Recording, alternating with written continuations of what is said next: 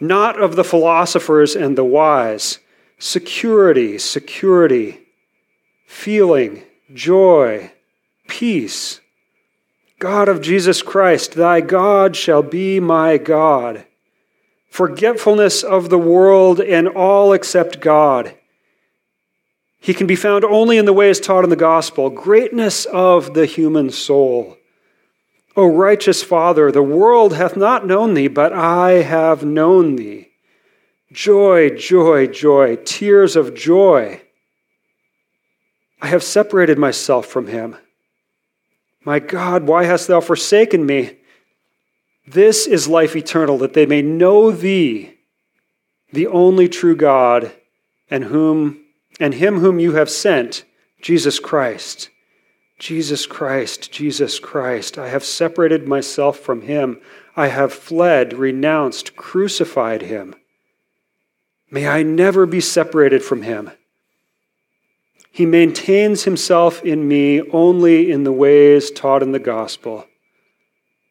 Renunciation, total and sweet, complete submission to Jesus Christ and to my director. Eternally in the joy for a day's exercise on the earth. May I not forget your words. Amen. Pascal's life was changed from that day forward. For the rest of his life, he was dedicated to God, and most of the rest of his works were writings about theology. His most famous theological works were a series of letters that he wrote defending the theology of the Jansenist branch of the Catholic Church.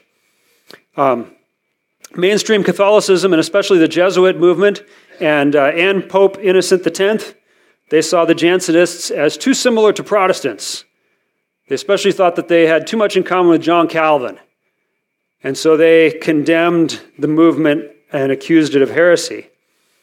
But Pascal defended the Jansenist movement and their theology in what he called I'm going to butcher the French here, Les Provinciales, which were 18 letters or essays that he wrote to defend the Jansenists, and they were regarded even now as this great literature full of irony and satire as he attacked the Jesuits and defended the Jansenist demand for a return to morality and to Augustine's belief in divine grace.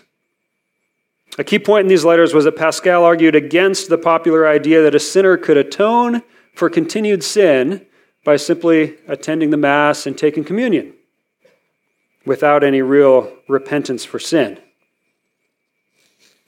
So for several years, Pascal worked on his greatest theological writing, the one that contains the big idea that we want to talk about this morning. But he failed to finish it before his death. But his followers and friends, they collected his unfinished manuscript and his notes, and they finished his work and published it posthumously. They give it the French title Pensées, which means thoughts. And it's still in print 400 years later. I looked it up on Amazon. There's about a dozen different English versions available right now on Amazon.com. And with this book, Pascal intended to present an argument for Christianity aimed at the intellectual skeptic. And there's one passage in the Pensées that's especially relevant to our topic this morning. And here's what Pascal wrote. He said, "What else does this craving and this helplessness proclaim but that there was once in man a true happiness, of which all that now remains is the empty print and trace? This he tries in vain to fill with everything around him, though none can help, since this infinite abyss can be filled only with the infinite and immutable object, in other words, by God himself." This idea that Pascal wrote about is very often restated or paraphrased to say that all of us have within us a God-shaped hole. As humans, we all have a need within us that only God can fill. As Pascal says, we try in vain to fill this hole with everything around us. Prophet Jeremiah also saw that the people in his day sought to fill the needs in their lives with things other than God. The prophet sees this human need as a thirst rather than as a hole, but the idea is similar. He describes their attempts to quench their thirst with a powerful metaphor. Jeremiah said, "My people have committed two sins. They have forsaken me, the spring of living water, and have dug their own cisterns, broken cisterns that cannot hold water." See, throughout history, people have tended to do the same thing. We reject God, the spring of living water, who would fill the hole in our lives and satisfy our longing and quench our spiritual thirst, and we instead attempt to find satisfaction somewhere else, anywhere else. We're digging our own cisterns in a vain attempt to fill up the God-shaped hole with things that can never fill it. Now, to say that everyone has a God-shaped hole in their lives is not to say that everyone is aware of their need for God. Some people have coping mechanisms that allow them to get on pretty well in life without really feeling their need too acutely. However, even those people who don't really feel a great longing for God or longing for who knows what, they're still missing God nonetheless. And here's the way C.S. Lewis put it. He says, "We are half-hearted creatures, fooling around with drink and sex and ambition when infinite joy is offered us. Like an ignorant child who wants to go on making mud pies in a slum because he cannot imagine what is meant by the offer of a holiday at the sea. We are far too easily pleased." What this means is that if we don't have God in our lives, filling that void that is there, our lives are diminished, whether we manage to ignore that fact or not. There are many people out there, and perhaps some people in here today, who are living without God and happily making mud pies in the slum.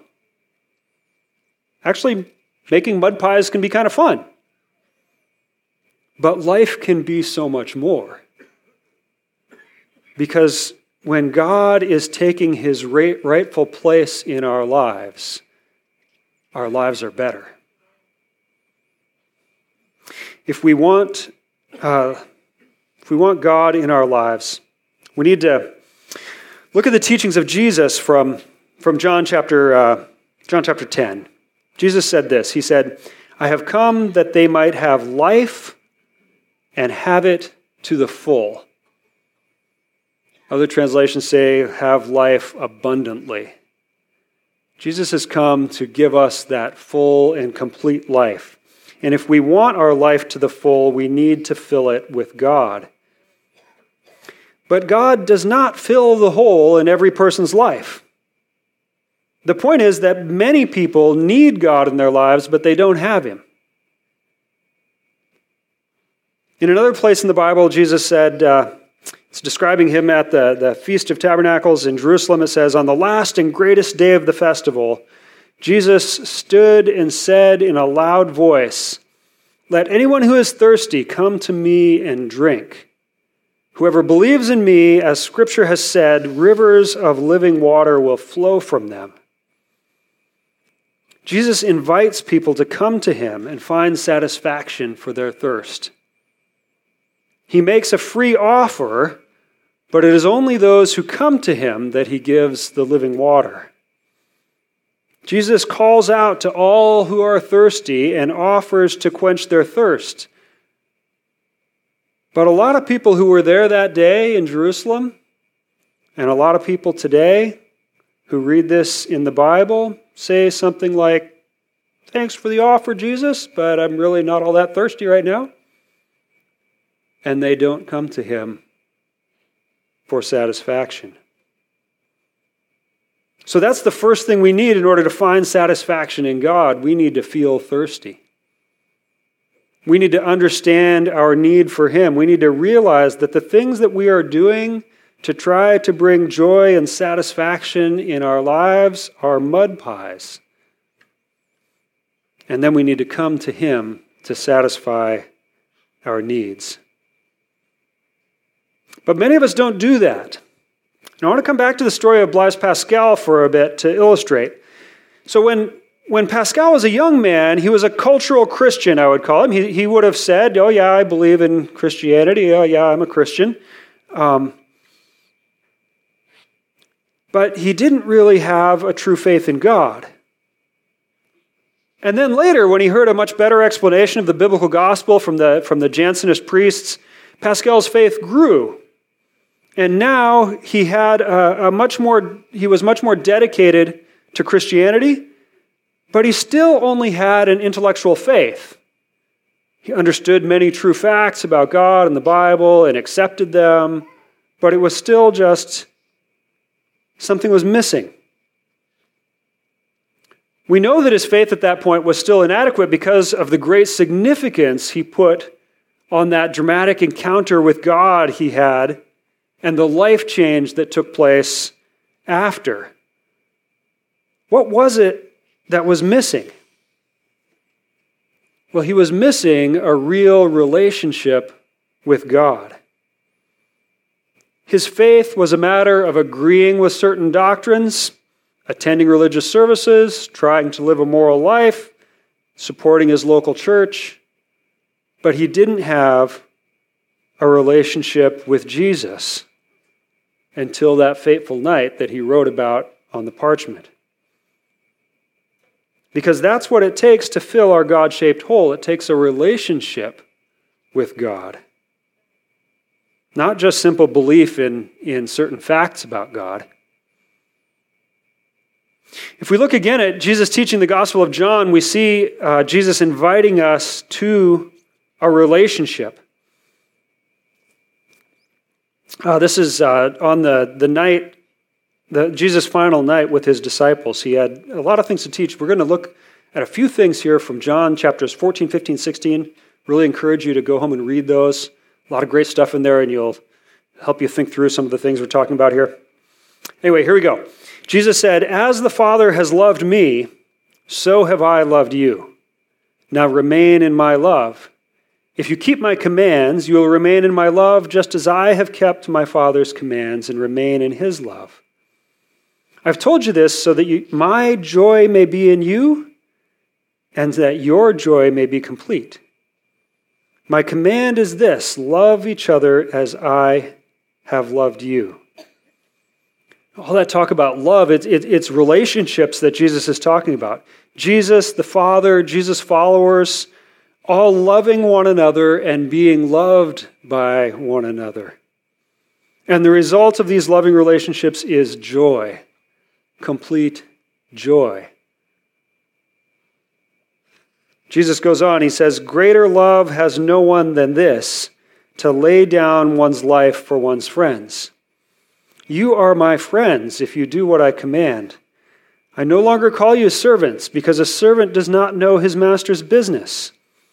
Instead, I have called you friends, for everything that I learned from my Father I have made known to you."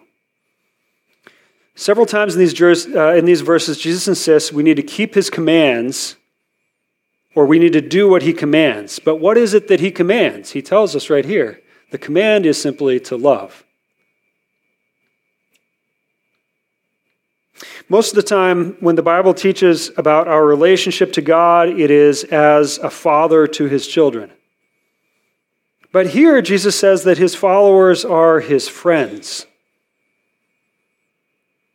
What is it that makes it a friendship? It's the fact that we know God. But a knowledge that Jesus is talking about here is not just learning facts about God.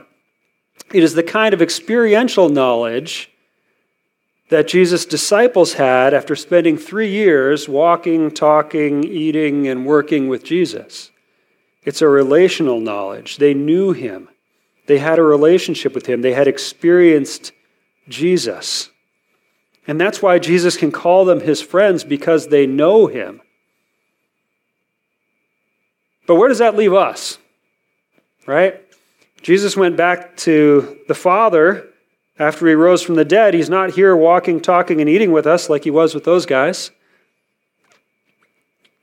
There's a couple more points that Jesus makes in the same context in the Gospel of John that help us to understand our own relationship with God and how we can have a true relationship with God. First one, here it says, "My Father's house has many rooms. If that were not so, would I have told you that I'm going there to prepare a place for you? And if I go and prepare a place for you, I will come back and take you to be with me, so that you also may be where I am." Here Jesus promises that he will take us to live with him in his Father's house when he returns. These verses emphasize that God has much room for us in his home. He is welcoming us. He wants to be with us. A place where we can live with him forever is being prepared for us. In the book of Revelation, this place is described as the New Jerusalem. And one of the key things that is used to describe the New Jerusalem there is that there will be no temple in the New Jerusalem. Why not? Because God will be right there with his people living among us. We'll have no need for a temple. That is the relationship with God that we have to look forward to. God will welcome his people into his dwelling, and we will enjoy direct fellowship and relationship with him. But what about now? What about now? What kind of relationship am I able to have with God now? How can we experience him in this time when Jesus has gone to the Father and we have not yet gone to be with him there? Jesus tells us in John chapter 16, where he says, "Very truly I tell you, it is for your good that I am going away.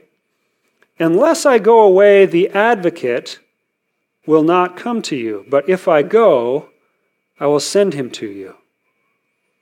The advocate that Jesus is talking about here is the Holy Spirit, the third person of the Trinity.